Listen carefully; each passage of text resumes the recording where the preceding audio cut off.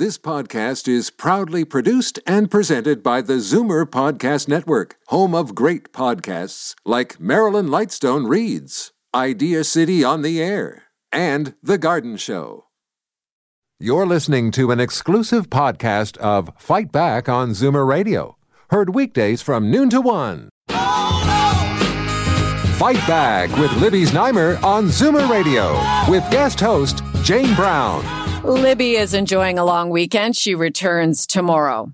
As we approach Thanksgiving, it is traditionally the time to think about those less fortunate than ourselves. And this year, the message is more important than ever, with a 200% increase in new clients at Toronto's Daily Bread Food Bank. Neil Hetherington is the CEO of the Daily Bread Food Bank. He has joined us at various points through the pandemic, and he is back with us today. Neil, thanks for making time. Good afternoon, Jane. It's good to chat with you. Let's talk about that 200% increase. What does that mean? How many people are we talking about in Toronto now relying on the Daily Bread Food Bank? Sure. It's about 25,000 families every single week now who are making use of food banks. And the organization's been able to meet the demand. It hasn't been straightforward at all. But we've been able to make sure that every single delivery to every single individual who is food insecure gets out the door safely. How did you manage to do this? Well, I think it's the resiliency, creativity, and leadership of the volunteers and the colleagues that I get to work with every single day. So where there's been a problem, they have found a new way around it. And, as we approach Thanksgiving, which is historically the time where individuals contribute the most food to the Daily Bread, our shelves are at its lowest point coming out of the summer. And so we looked at the problem ahead, which was, how are we going to do a mass Thanksgiving food sort? Typically, Jane, we'll have 500 people come in for the weekend and do a wonderful event of giving back to the community. Well, obviously, we can't do that with the restrictions that we have and with safety concerns. So this year, we have announced two initiatives.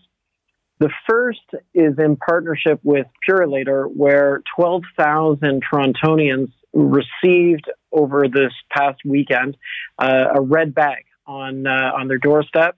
And volunteers distributed those bags throughout the city in 6 areas.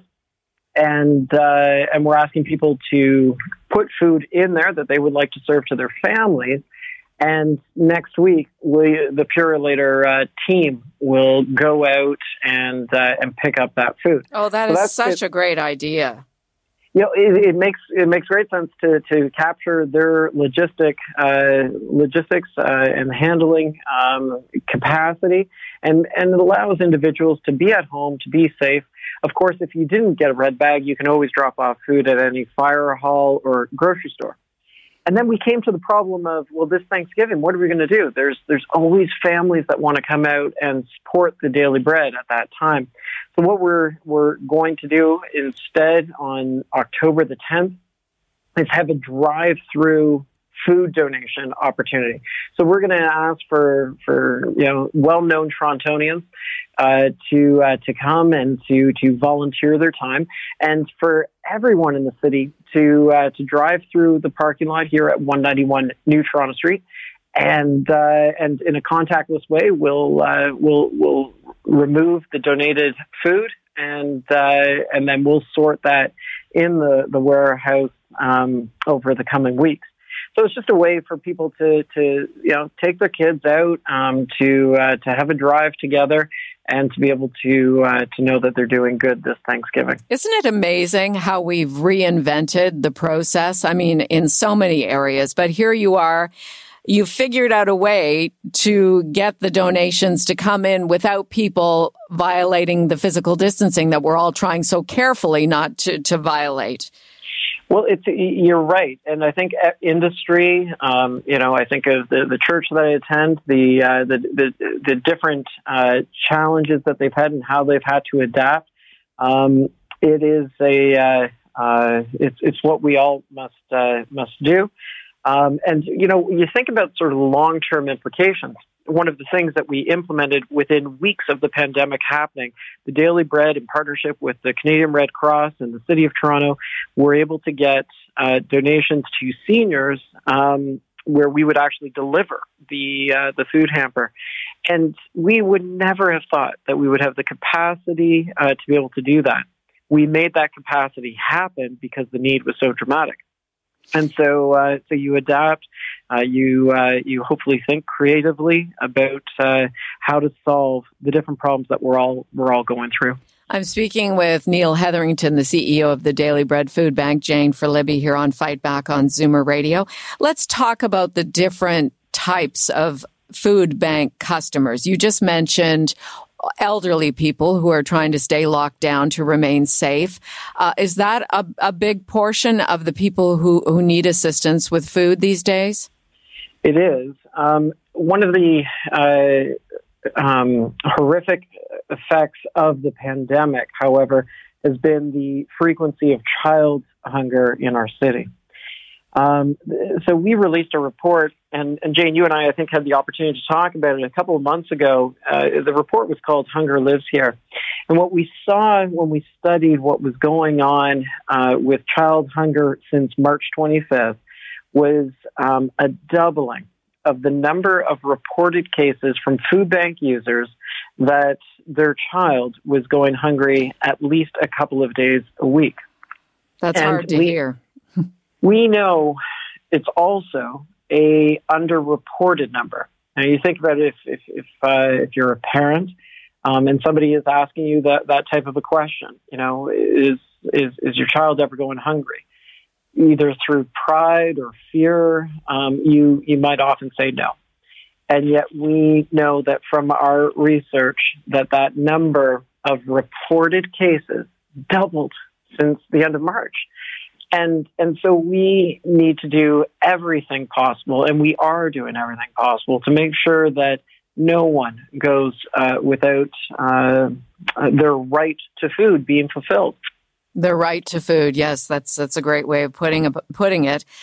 Those who've lost their jobs because of COVID-19 and they cannot make ends meet with the CERB because of the high cost of rent, these are obviously a lot of the families that we're talking about.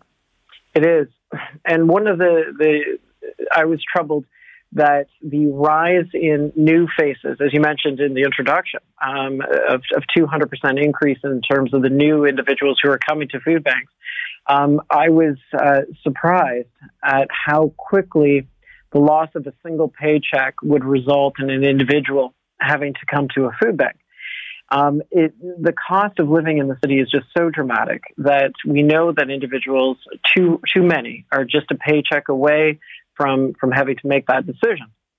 And so as we rebuild, as the upcoming throne speech happens, and we think about how we build back this great country, we've got to be thinking about making sure that the inequalities that are there are reduced, that people have access to childcare, that people have access to pharmacare, and so that we make sure that no Canadian is just a single paycheck away from having to make use of the good works of the Daily Bread, North York Harvest, and others. I am with the CEO of the Daily Bread Food Bank, Neil Hetherington, talking about the reinvented Daily Bread Thanksgiving food drive and the 200% increase in food drive customers during the pandemic. Neil, I asked you before the break about some of the stories you're hearing during the pandemic of people who weren't using food banks before and now have been forced to do so. Anything that top of mind for you? In the early days of the pandemic, I was walking out into the food bank, and I recognized a person there who was in line, and he saw me, and I hadn't seen him for years, and so I decided that I would go up and just give some greetings. And this is an individual who has either 4 or 5 children who was laid off. He's a pilot, and he needed to make use of a food bank.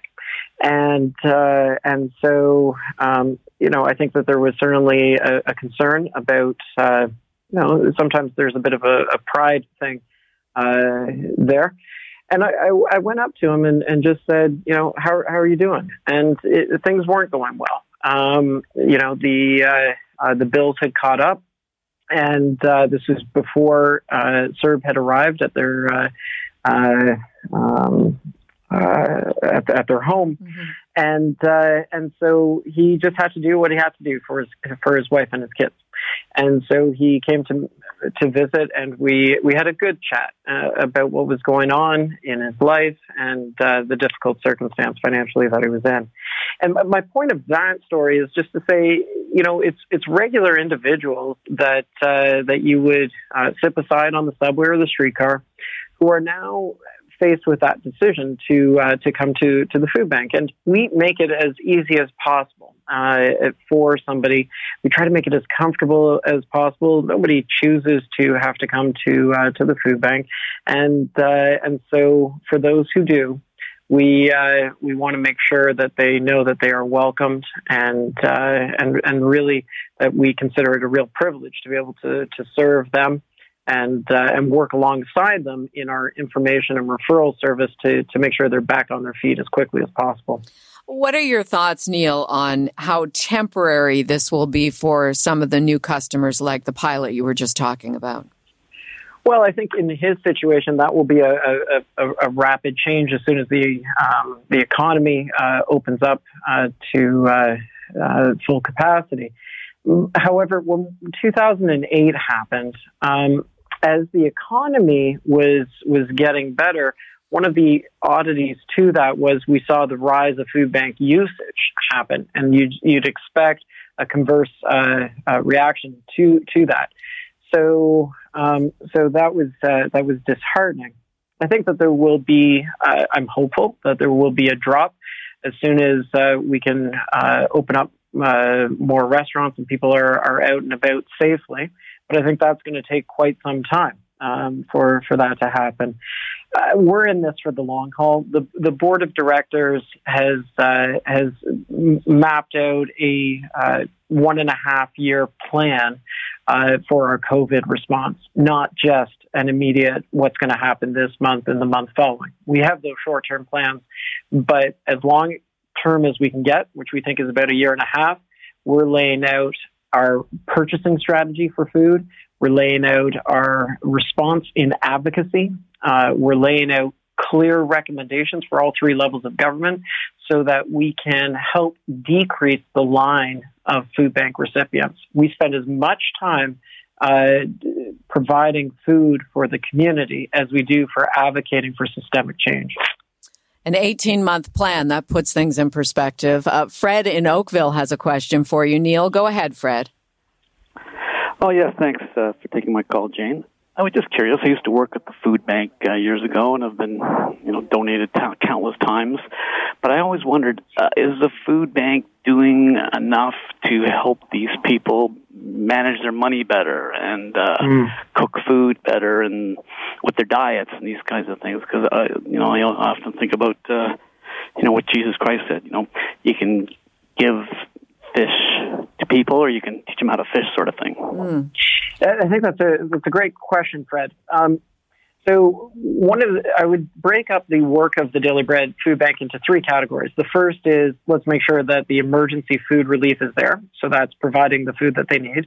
The second is the information and referral service that we provide. So making sure that's the sort of teaching an individual to fish response. And the third is the advocacy work that we do with government relations on systemic change. But I will preface all of that. Yes, so the answer is yes. But I would preface it by saying, as I get to know the food bank clients, I have gotten to know an incredibly resilient and resourceful group of individuals who could teach us all about how do you survive on such a limited income. As an example, the average food bank user has $7.83 per day to survive on after paying for rent and utilities.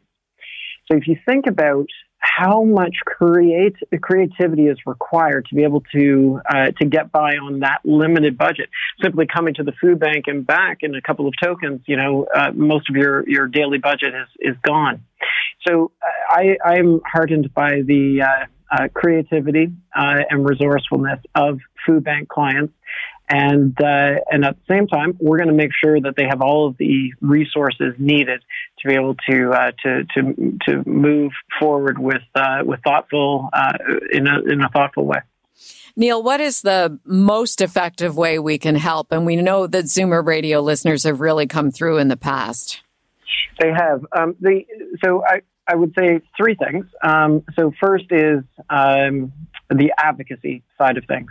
On our website, we lay out clear positions for different levels of government, and I'm hopeful that when you make decisions at the ballot box, when you make decisions to write a councillor or a member of provincial or federal parliament, that you'll consider writing and supporting recommendations that we've laid out. The second thing would be donations of funds. If you choose to and have the capacity to make a donation, we will make sure that it is used in the acquisition and transportation of food, and we will get it out quickly. The third would be a donation of food, and so when you donate food to us, it's sorted and moved out quickly. Now, if you don't make a monetary donation, we can purchase more food than you're able to purchase, at the grocery store. But I think there's a life lesson when individuals choose to donate food. If you got some grandchildren or children and go into the grocery store and saying, hey, why don't you choose the food that you would like tonight for dinner? What would you like to eat? And we're going to put that all together and place it into the bin at the fire hall or at the grocery store. I think there's an incredible life lesson that can be shared about social justice and what it means to make sure that everybody is able to live with dignity in the city. So those three things: donating food, donating funds, and advocating for systemic change. And on that note, when you look at all of your donations that come in, be it food, be it money, funding, what percentage is being offered by government and what percentage by private citizens? The Daily Bread Food Bank does not receive any government funding. None at all. No, this is all, we do what we do by mobilizing committed volunteers and donors. The exception to that was in May. The provincial government provided food hampers that we distributed. So they provided $8 million to food banks all across Ontario, and that money was dispersed to each of those regions in the form of food hampers, and we distributed 60,000 food hampers within a 2-week period that was paid for by the province. Outside of that, the Daily Bread Food Bank receives absolutely no government financial support whatsoever. And that has some benefit, Jane. By that, we're not beholden to any one government and if we choose to make a recommendation, then we can feel comfortable in making that recommendation and not fearing loss of revenue. So we are able to provide the government with research that allows them to make good decisions, and we will gently lead them towards the right decision. Well, you've left us a lot to think about. Daily Bread CEO Neil Hetherington, thank you for your time and good luck with your food drive. Thank you, Jane. dailybread.ca for more information and how to donate. You're listening to an exclusive podcast of Fight Back on Zoomer Radio. Heard weekdays from noon to 1. You're listening to an exclusive podcast of Fight Back on Zoomer Radio. Heard weekdays from noon to 1. You're listening to an exclusive podcast of Fight Back on Zoomer Radio. Heard weekdays from noon to 1. This podcast is proudly produced and presented by the Zoomer Podcast Network, home of great podcasts like Marilyn Lightstone Reads, Idea City on the Air, and The Garden Show.